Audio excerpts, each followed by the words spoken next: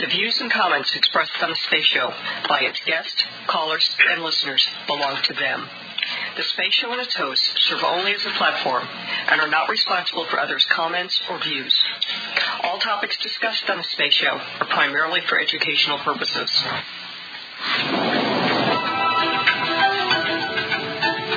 We choose to go to the moon in this decade and do the other thing. Not because they're easy, but because they are hard. Start. 4, 3, 2, 1. It's the Space Show with Dr. David Livingston. Broadcasting to 7 continents, consistently bringing you quality news and interviews with the best and brightest minds in the new space economy. Here is the founder and host of the Space Show, the man who best articulates the vision of space commercial enterprise, Dr. David Livingston. Good morning, listeners. Welcome to the Friday morning West Coast time zone Space Show program, and I'm your host, David Livingston. Thank you very much for tuning in. A couple of very, very quick announcements. First of all, we're on the 60-minute format today, so if you would like to speak with our guest, Melody Yashar, who I will introduce in just a minute, make sure you do it within our time constraints, and we certainly appreciate that. Then a couple of other very, very quick announcements. There will be no Space Show on Sunday. It's Mother's Day, and we typically do not do Space Show programs on Mother's Day, Father's Day, and other holidays. So it's a day off for the Space Show crowd. I hope you can do something family-oriented and have a good time off from listening to the Space Show, unless you want to listen to archive programs. And then we do resume next week, Tuesday, May 16th. Rebecca Hahn, who's at I think it's the University of St. Louis, has done an incredible paper mapping all the volcanoes on Venus, and they sent me a copy of it in the kind of PR stuff I get for the Space Show, and I asked Rebecca to come on the show and talk about it. She's a PhD student. She goes by the name of Becca, and so Becca Hahn will be with us Tuesday evening. Not sure yet who the Hotel Mars guest will be. Friday is Anna Krylov, USC chemistry professor who did get out of the Soviet Union, Russia, and she has been a guest before, and she has a Wall Street Journal op-ed and a peer-reviewed paper on what's happening to science and the scientific method and to peer review in our crazy world. And since this applies to space papers and research and physics and stuff that we talk about all the time, I thought Anna should come back on the show and talk about her perspective and the work that she has been doing. And then Sunday, Michelle Hanlon, All Moonkind, is back with us. And we have no more programs due to ISDC until Friday, June 2nd, and John Bucknell on his Space Solar Power company is then back with us as a guest. So we will have no shows on Tuesday, May 23rd, no Hotel Mars on the 24th, no Friday the 26th, no Sunday the 28th, and then no Sunday the 30th. I am back actually late at night on the 30th if Southwest Airlines does not go on strike and doesn't cancel their flights and strand me in Dallas. I will be back, and we will have a Friday, June 2nd program. Again, our guest today is Melody Yashar, and her full bio is on the Space Show. She's been a guest before. She's a space architect, technologist, and researcher, VP of Building Design and Performance at ICON, which is a construction tech company focused on large-scale additive manufacturing for both Earth and space. She has also been teaching. She has a great education, which you can read about, but also she has her master's in architecture from Columbia and a master's of human-computer interaction for robotics from the School of Computer Science at Carnegie Mellon. And she likes tiny robots, would like to visit the moon, but probably not Mars in her lifetime. She is also speaking at ISDC for those of you going.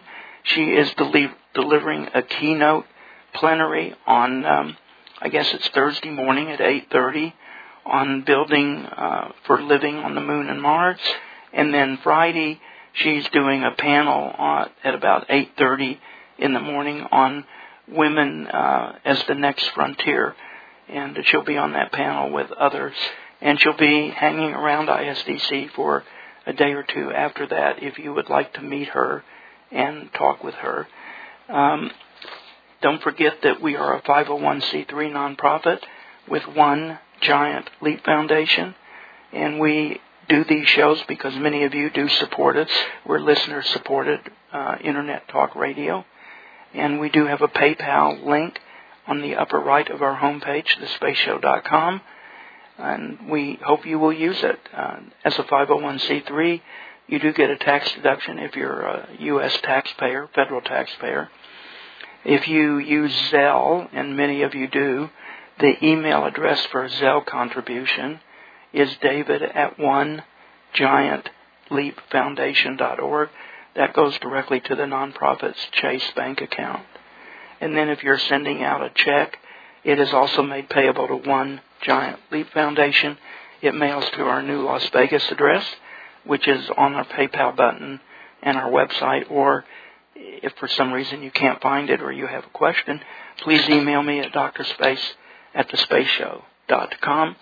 And we do have sponsors. At the end of this hour, I will read sponsor messages, but our sponsors are Northrop Grumman, Space Foundation, Astrox, AIAA, Celestis, the National Space Society, and Dr. Chaim Benaroya.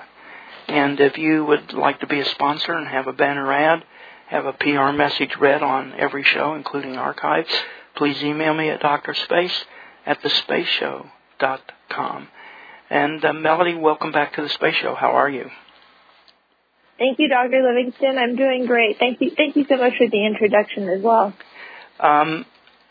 When you started your school and going to architecture school at Columbia, were you already dead set on space architecture? I'm just curious if that came later, or if that was part of why you wanted to become an architect. That's a great question. I always knew that I wanted to do architecture at the intersection of design and technology. And I was always interested in space and space exploration and really thinking about like future human frontiers that are enabled through exploration and technology. But I never really knew that space architecture was a field in and of itself until I was well into, well outside of grad school, frankly. I didn't see any kind of, true commercial prospect for this being a career in and of itself. And so that kind of emerged pretty naturally for me and for others that formed our initial group that competed within NASA's Centennial Challenge for a 3D printed habitat on Mars.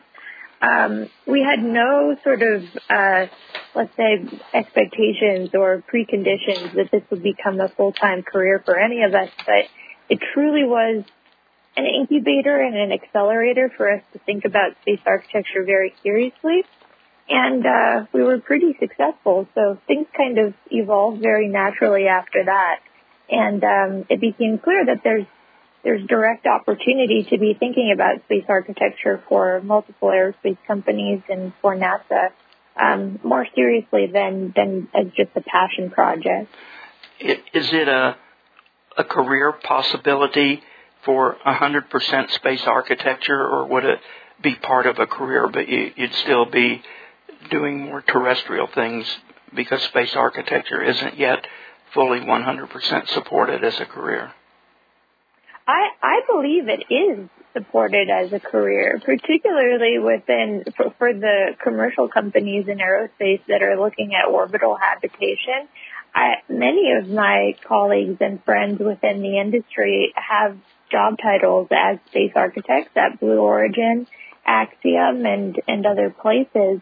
I would say that on my end, the focus of my work and my research in the last 10 plus years has been on additive manufacturing and surface habitat. And, like I refer to myself as a space architect just in practice and as far as my research is concerned. But the truth is, in the work that I'm doing right now, the best opportunity that we have to prototype and to demonstrate large-scale construction right here is right here on Earth. So for me, I guess merging my terrestrial practice with the space applications practice is an integral part of answering the relevant questions that we're going to need to have answered for our future in space. I have one more sort of ancient question for you, and then we can get into your current work. When the space shuttle started 22 years ago, I did lots of programs on human factors, and Dr. Jim Logan, who you may know, was a very, very frequent guest. And so were other doctors with an aerospace medicine background or a participant in the aerospace medical arena. And there was a constant complaint. I'm literally going back maybe 15 to 20 years. And the complaint was that the capsules and the human spaceflight stuff being designed at the time and even into the future was being designed by engineers who don't typically talk to doctors or psychologists. So by the time they get a chance to input the design of things that might influence crew safety, longevity, convenience, efficiency, you have to redo lots of the engineering designs, which are really, really costly, and that there needed to be more collaboration. Has that collaboration materialized between the engineering side and the architecture, medical kind of planning side? Oh, I love this question. And I think this gets to the heart of of how we think, the mental model that is typical of systems engineering's workflows versus the mental model that is typical of more integrative design thinking or evidence-based design-led solutions.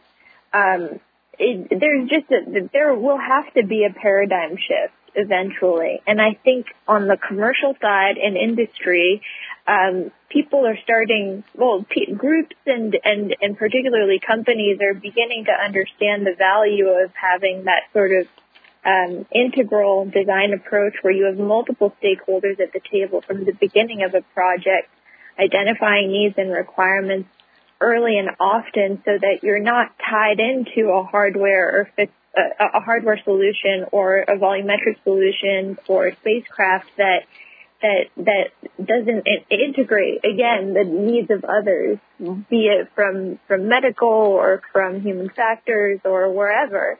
And so that approach is something that I think has been commercially successful, particularly when we're talking about products like Apple, for example. You think about the iPhone and how integral industrial design and ergonomics are relative to that. And in some ways, that is like an iPhone is truly just a software and a hardware product.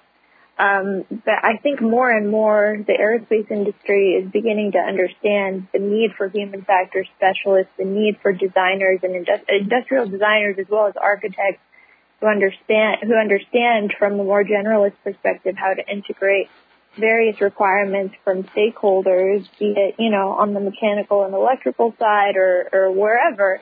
And I think more and more folks are understanding the value that can bring to the table. Granted, it might seem like more work at first.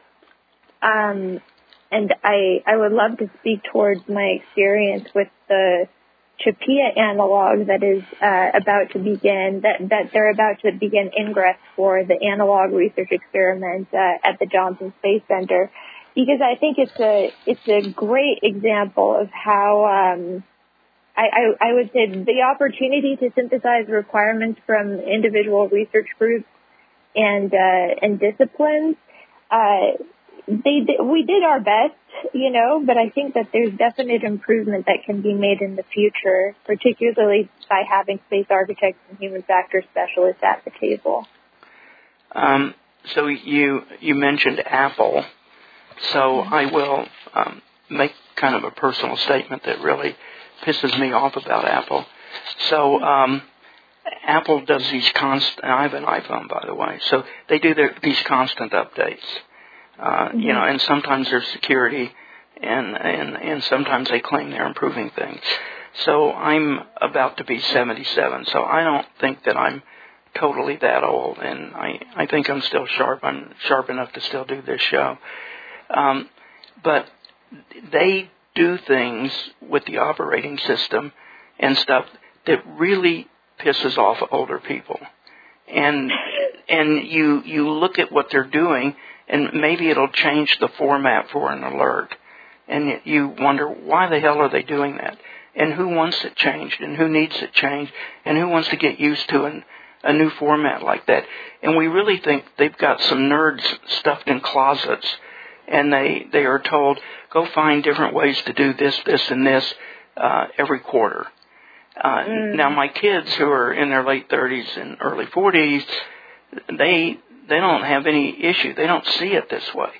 But when you start tinkering with things for the sake of tinkering, which is what it looks like, and you're crossing all different age platforms, cultural platforms, educational platforms, and everything, and you totally disregard it, that cannot be for the best.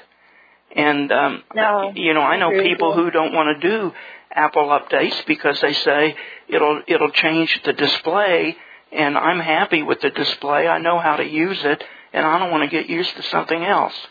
And so I don't know if this is a consideration in trying to come up with, systems and things that are more people-friendly or more human medicine-friendly or something like that.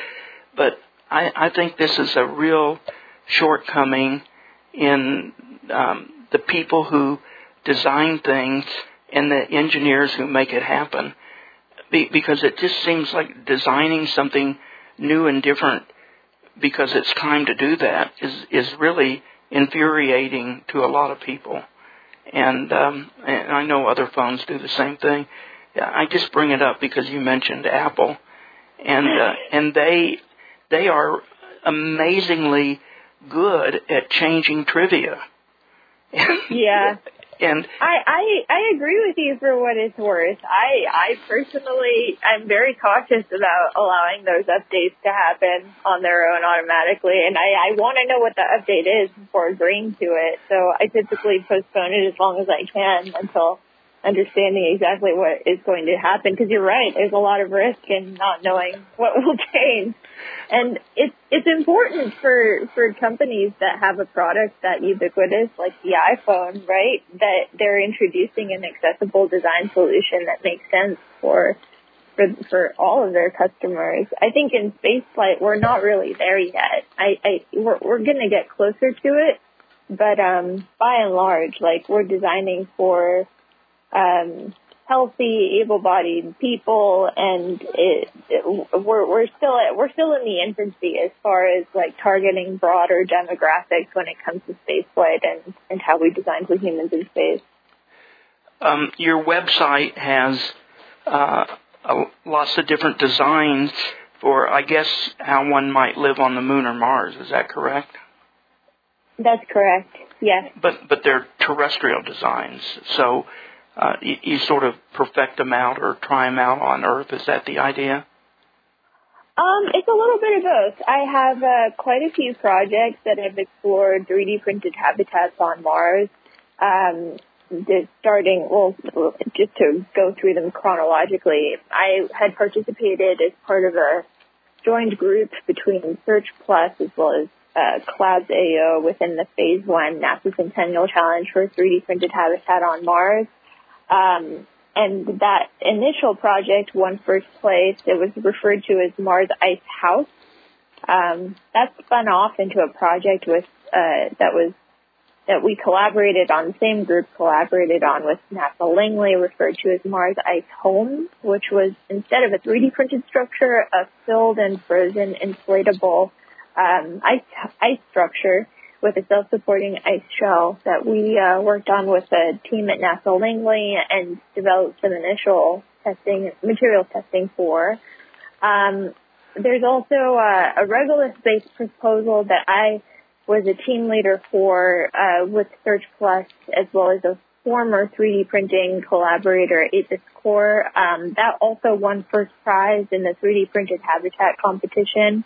So effectively, the reason why we were so successful in this competition is we won first prize in both levels of final design for phase 1 as well as phase 3, which is effectively both of the design solicitations that they had.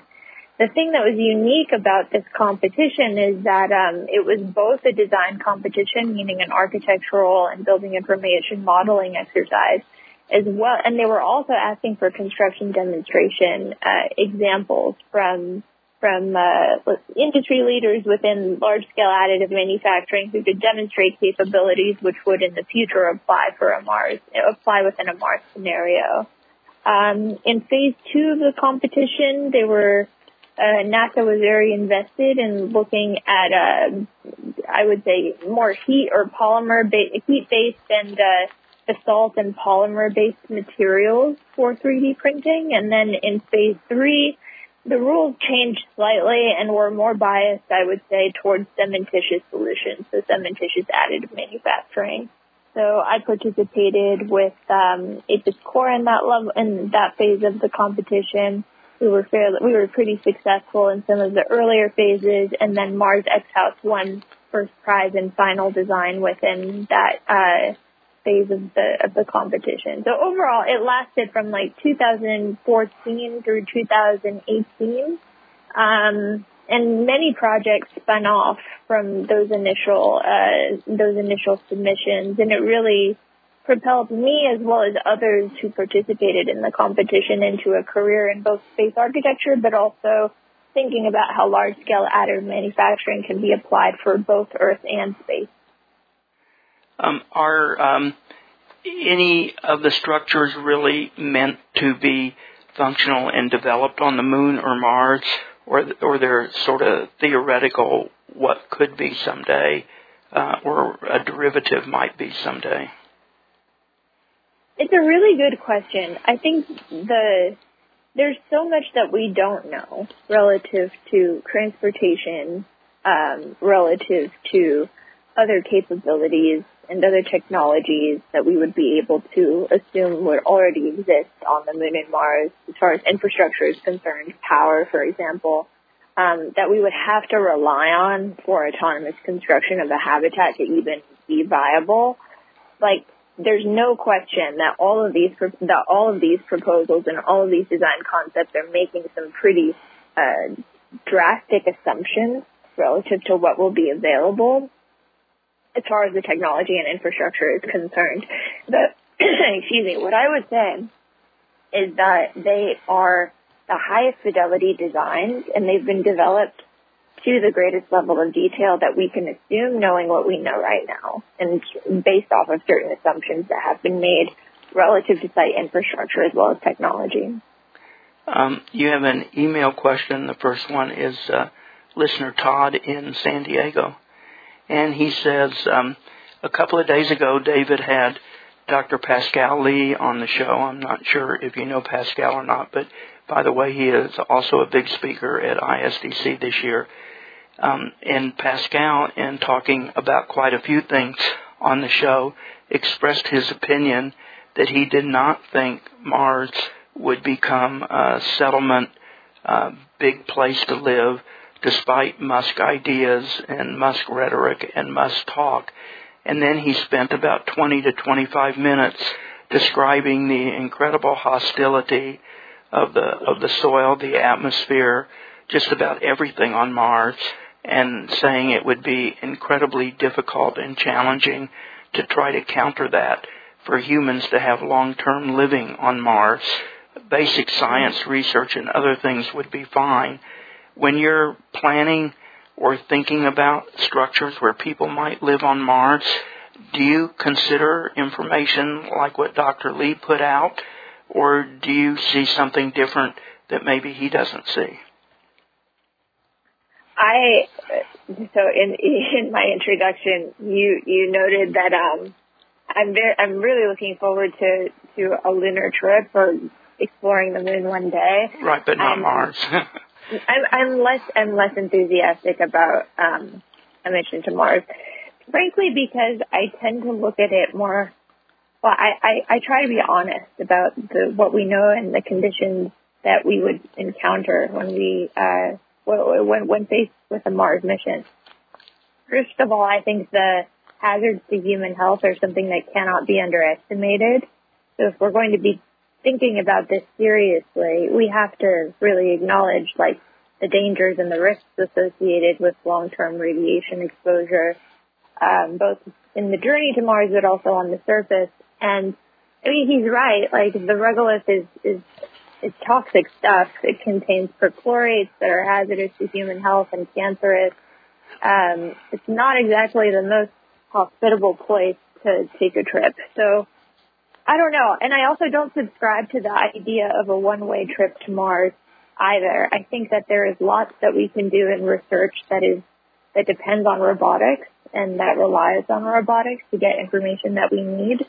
I certainly ascribe and believe in the idea that someday we will reach Mars, but it's going to take quite a bit of work and quite a bit of research to understand exactly what that will mean and what the impacts of the human body actually are.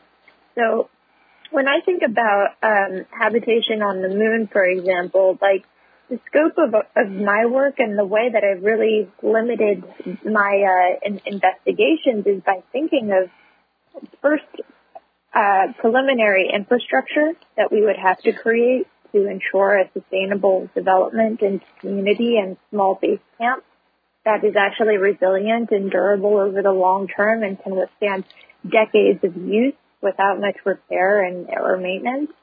And then thinking about, unpressurized structures, which can have plenty of uses for both radiation shielding, for electronics, for rovers and for other various uses that we're going to be needing to protect on the surface of the moon.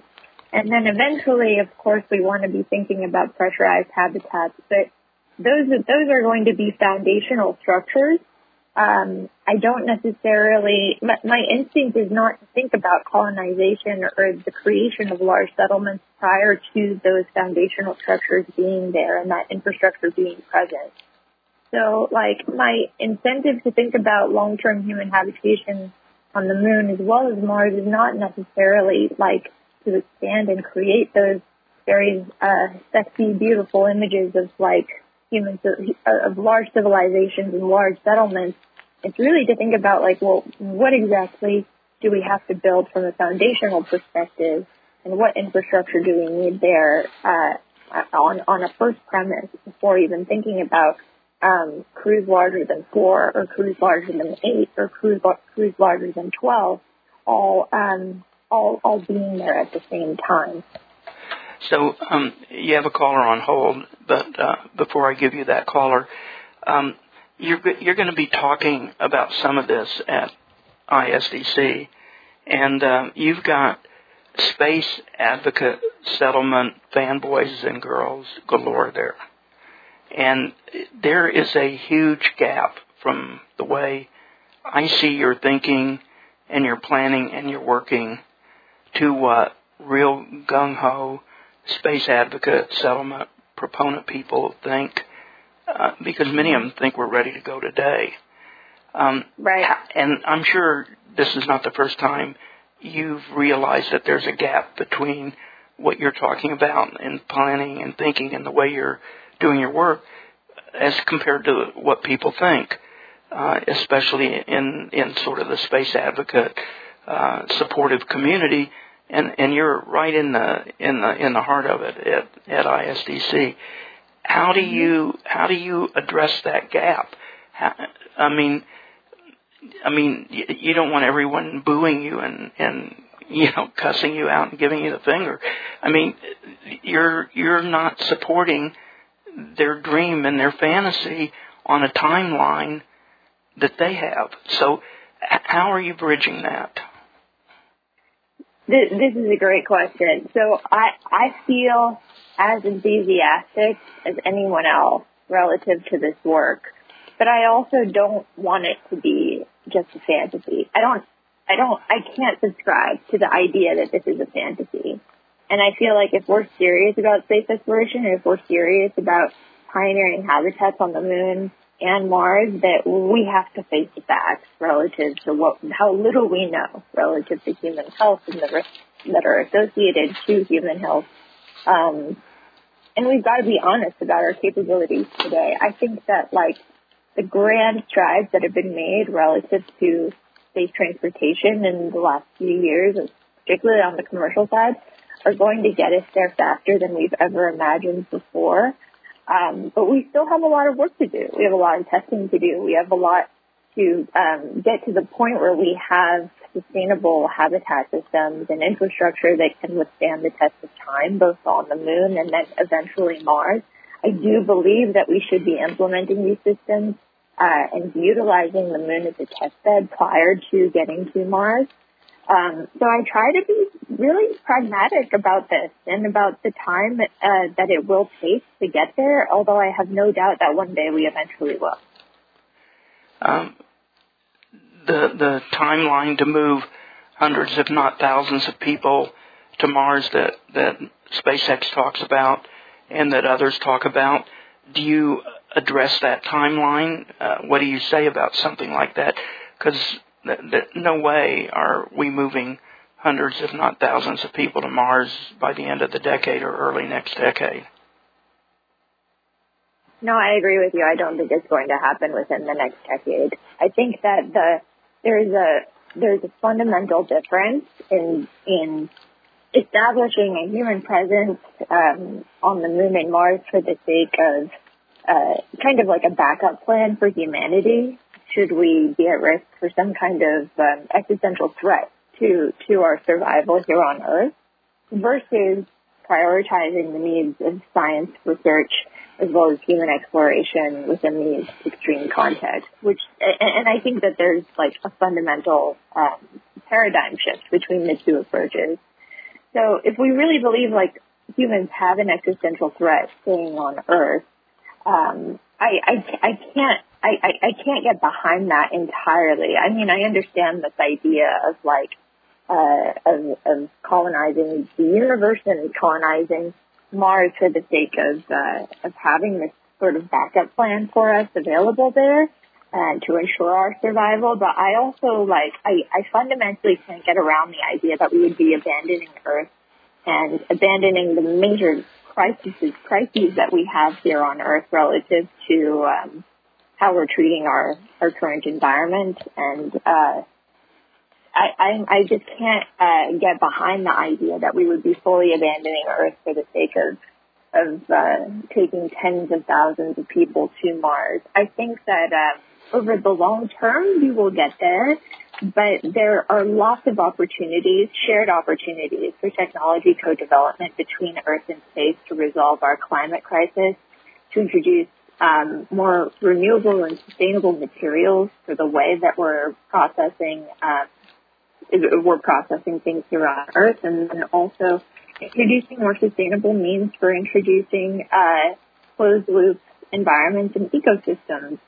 So I think there's a lot of work to do between the work that's happening in space and for space, as well as the work that should be happening for Earth to benefit Earth in the short term, that will enable us to approach space exploration and maintain a permanent human presence on the moon and eventually Mars in a way that doesn't abandon one for the other. Listeners, Pascal and I are doing that on a panel, this subject, or most of this subject. I believe that panel is 2 o'clock Friday in the Living in Space track, and Rod Pyle is moderating that panel. So I won't tell you what we're thinking about saying, but if you're interested in this subject, it might be an interesting panel for you to hear. Let's see who your caller is. Good morning, caller. Welcome to the program. Who are you? Where are you, please? Hey, David. It's John in Fremont, California. Hi, John. Welcome to the show. Yeah, thank you. Hi, Melanie. I was wondering, it sounds like most of your work is on habitats on the moon or Mars, on surface-based habitats on celestial bodies. Are you looking at free space settlements and specifically some with artificial gravity? You know, I haven't really looked at that myself, although I do have colleagues within the space architecture community who have. It's just been the focus of my work has been on surface habitats, primarily 3D printed habitats. And what we do at ICON today is we have a large-scale cementitious gantry-style printer, which we use for all of our terrestrial applications. And we're also developing a heat-based directed energy deposition system for lunar applications. So that's really been the focus of the work that I've developed and that I continue to develop. Okay. Well, just wondered. I don't have any other questions. Do you think the conclusions, John, and the outcome of studying the question on an O'Neill station with artificial gravity would lead to radically different conclusions than what Melody has talked about, especially for Mars? I'm not sure I understand your question. I think that there's a problem with gravity that we need to address and understand. And so as far as human health goes and human reproduction, it may not be possible to establish permanent colonies or settlements on bodies that have less than 1 gravity. So, we can establish outposts, and we should go full blast and, put habitats and understand how to live and work there, but we'll never settle there unless we can have children. And we need to figure out if we can do that in less than 1 gravity. So, I don't know if I answered your question, but, with these wild speculations of millions of people on Mars by 2050, are they having children? Well, forget that they're having children. If you heard the show with Pascal and you heard him describe the conditions on Mars, which is why he doesn't think it'll ever be a space settlement place, that's irregardless of people having children or spinning something for artificial gravity. If the place is so toxic that it would be unsuccessful for large-scale settlement or living, then whether you have children or not is immaterial. So that's kind of the question. Well, I don't agree. You don't agree with Pascal?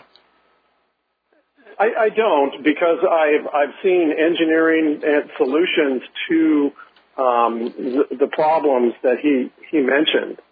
So, as far as perchlorates in the soil, that can be addressed. There's people working on that. There's engineering solutions for living in lava caves, and to if you have unlimited energy, if you've got nuclear power, you can deal with a lot of these problems and establish settlements there. But you still can't change the gravity. So that's the main problem to me. Melody, how do you see gravity as an issue for being on the moon or Mars? I think that both foundational habitats on the moon as well as an orbiting space station would teach us, and maintaining those for decades into the future would teach us what we need to know prior to establishing the same sort of infrastructure and settlements on Mars. And I think that's the approach that we need to take. the work that we do terrestrially in large-scale additive manufacturing, I mentioned this a little bit earlier, it illuminates all of the gaps in our understanding that in all of the problems that we didn't even know that we had to address when we're engineering solutions. I mean, paper engineering and simulations and analysis is one thing, but building it and testing it is an entirely different matter. So I'm very much of the opinion that we need to prototype solutions here on Earth, test them extensively, and then implement those in orbit, into lunar orbit, and then also on the surface of the moon for long periods of time to ensure that they are resilient and durable and maintainable, and then implement those solutions on Mars, or at least variants of those that have leveraged our learnings from all of those experiments. John, anything else you would like to add? Well, I could go on for quite some time, but I'd love to discuss this more with Melanie at ISDC. So I'll get off the air and see if someone else wants to call in. Okay, thanks for your call.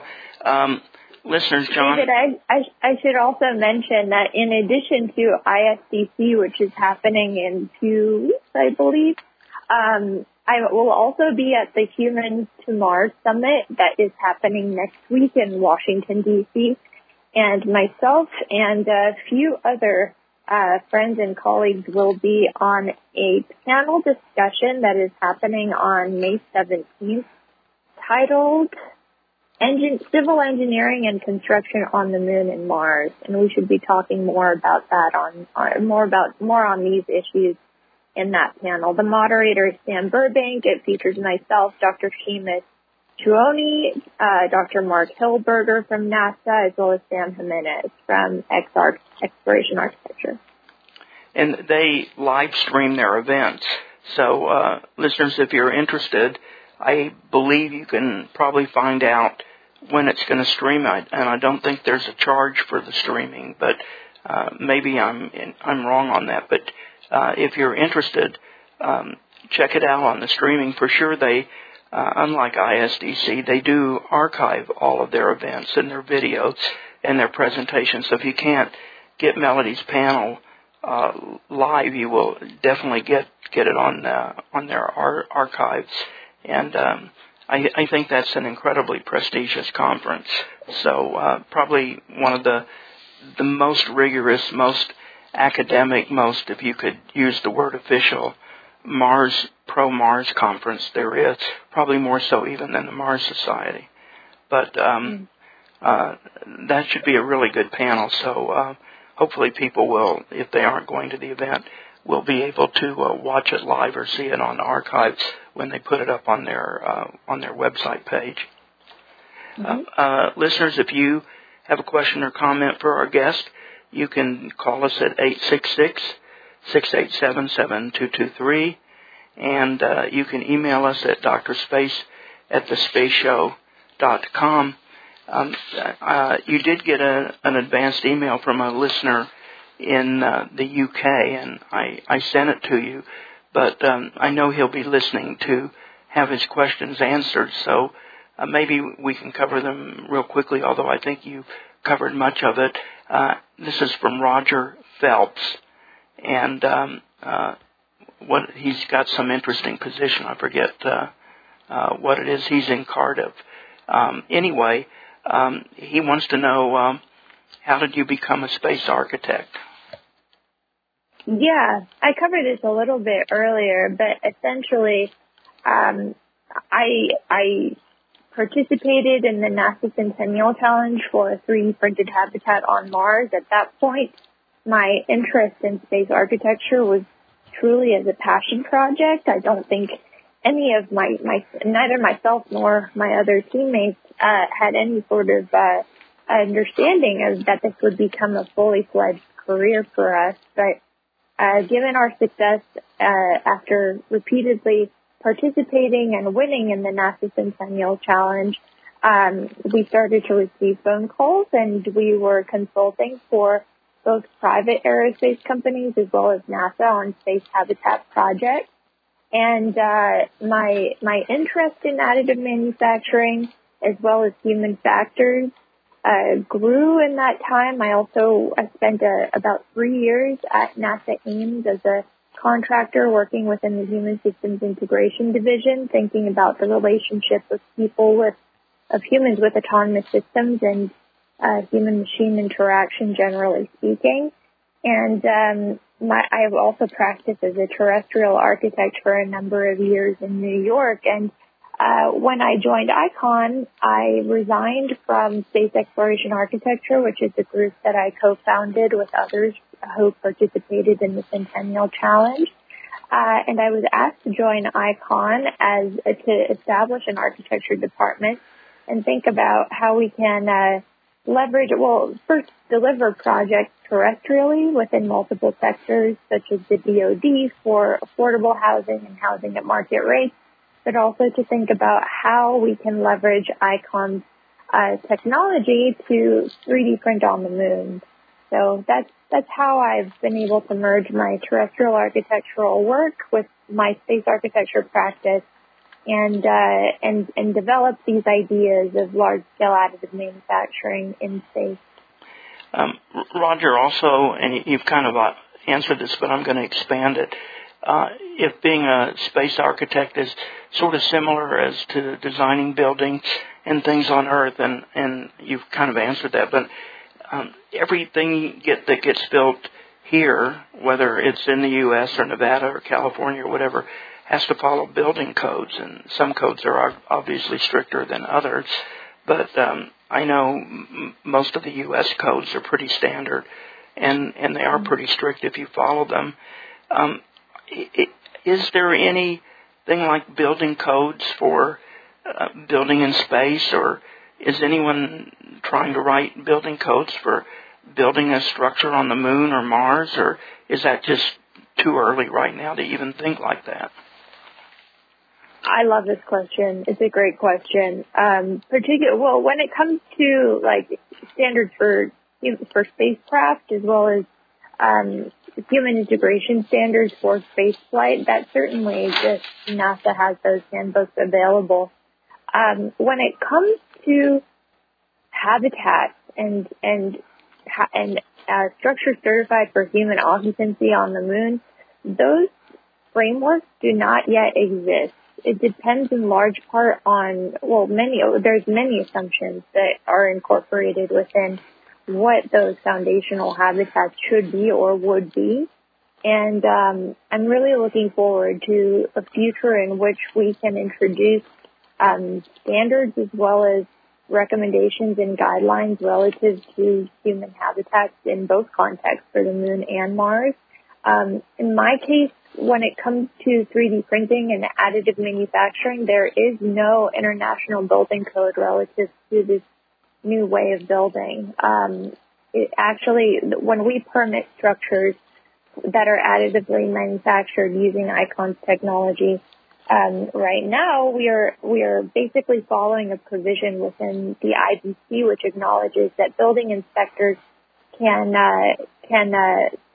approve structures based on that rely on alternate means and methods of construction as well as materials on an individual basis. So we provide all of our engineering data to that building inspector, and then they generate their own engineering judgment. And so far, we haven't had any issue. There's also a number of regulatory bodies that have written appendices, such as ICCES as well as UL. And so we're starting to think about building code relative to additive manufacturing.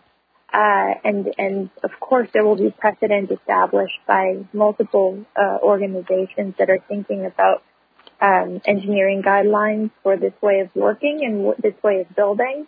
But how exactly, such as ACI and others, but how exactly that applies within the space context, like on the moon and Mars, we have yet to see, and I'm really looking forward to that future. Until then, we need to be prototyping habitats, developing analog experiments, and testing these structures on terrestrially before we implement those standards and guidelines for space. So we do have experience with orbital stations. So are there building codes for an orbital station that could be a space hotel, could be a smaller O'Neill structure or something like that? Like, are there building codes for the ISS, and could they be extrapolated to a commercial structure?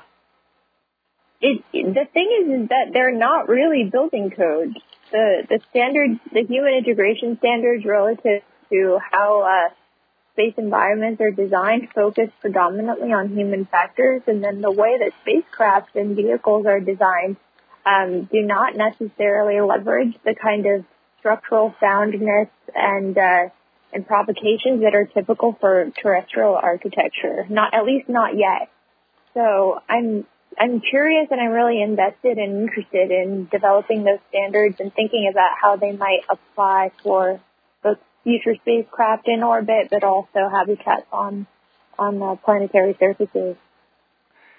His final question is that he is not an architect, but he is a technician for architects, and he's wondering if there's a need for technical people within the space architectural field, and if there is, what advice do you have for people who want to get into that technician field?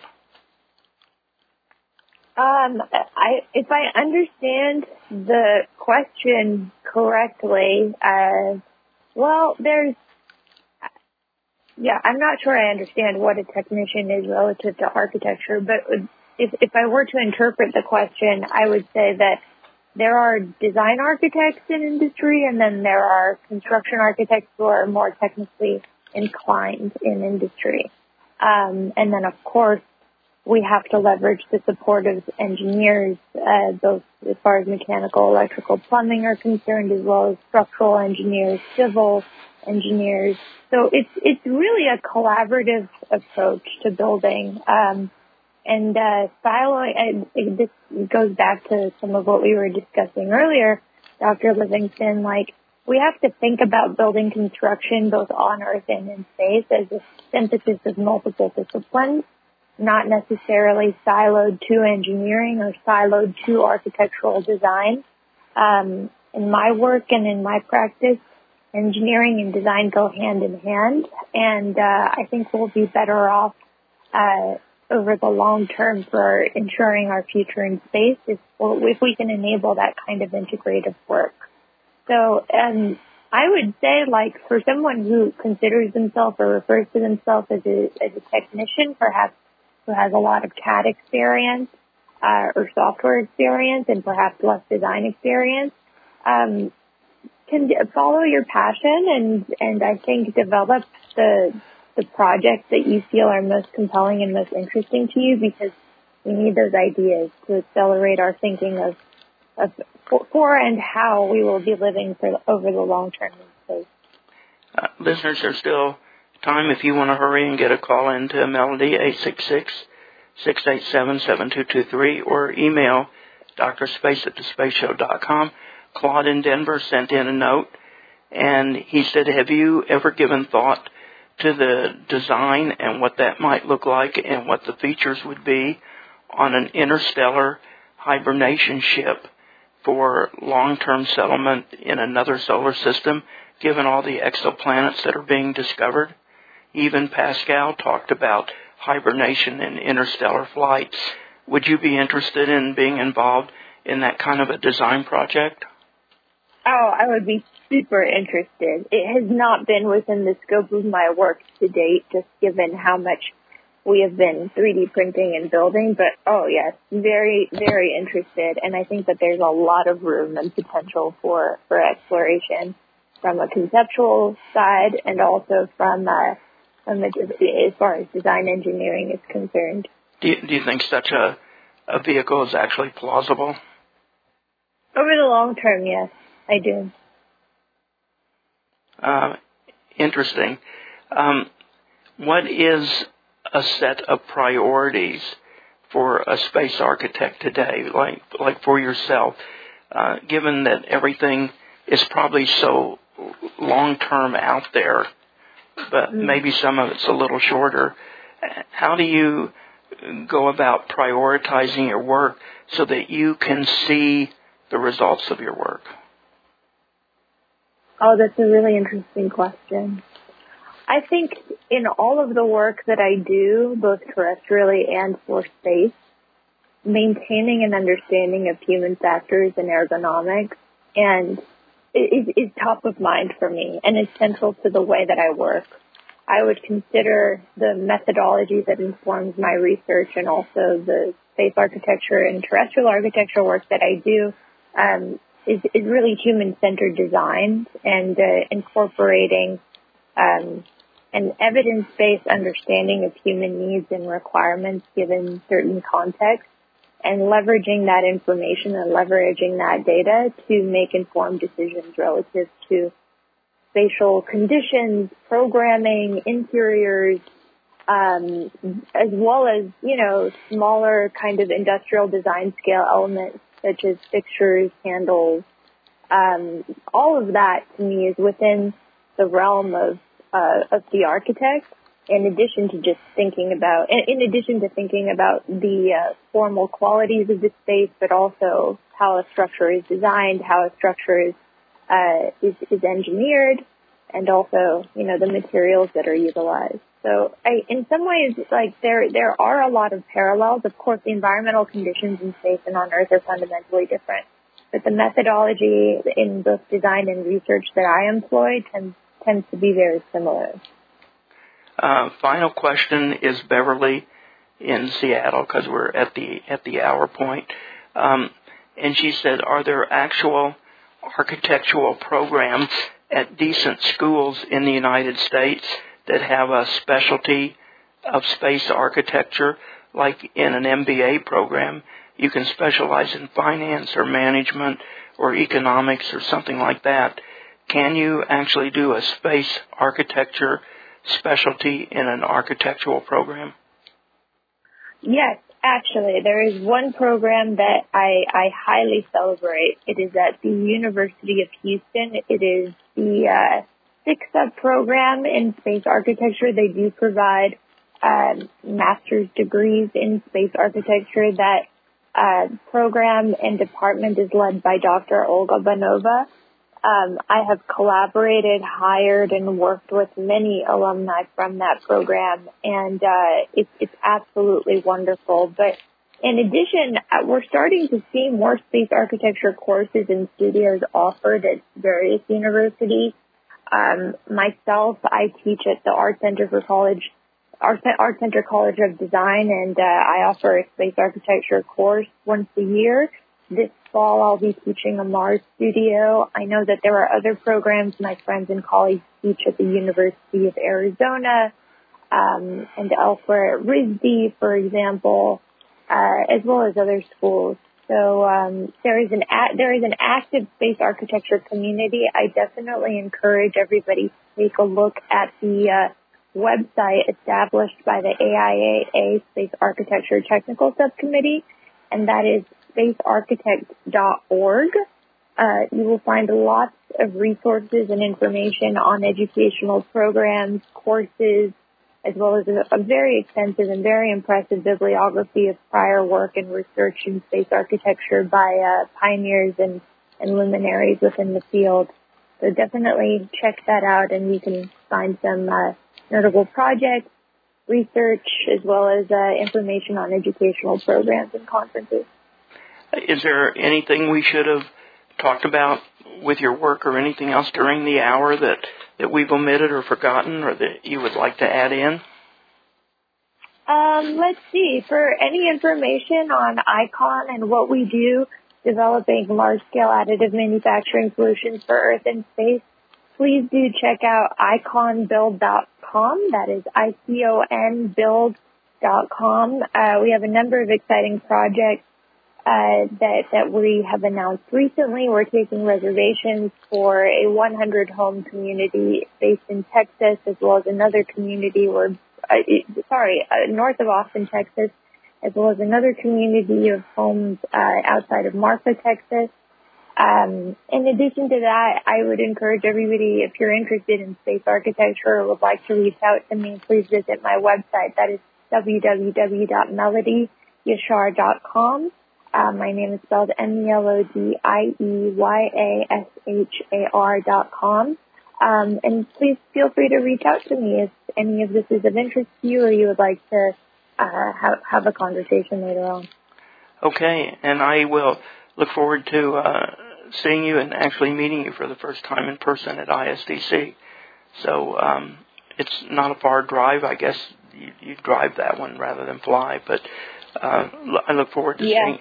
Yeah, I wish I could drive it since Southwest is now threatening to go on strike. So, boy, whatever they can do to screw people over, they do it. But anyway, we'll see you there. And listeners, if you're going and you want to meet up with Melody, find her and introduce yourself and tell her you heard about her on the Space Show. I, again, look forward to seeing you and enjoy your travels up to the Mars Conference. And look forward to seeing you at the end of May in Frisco, Texas. And that's right. Thank you so much. You're welcome. Thank you for being here. Listeners, that's it. Remember, no show on Sunday due to Mother's Day. And back on Tuesday with Becca regarding volcanoes on Venus. Everybody have a great long weekend and a great Mother's Day family weekend. And thank you for listening to the Space Show. As always, listeners, keep looking up. Goodbye from Melody, David, and the Space Show.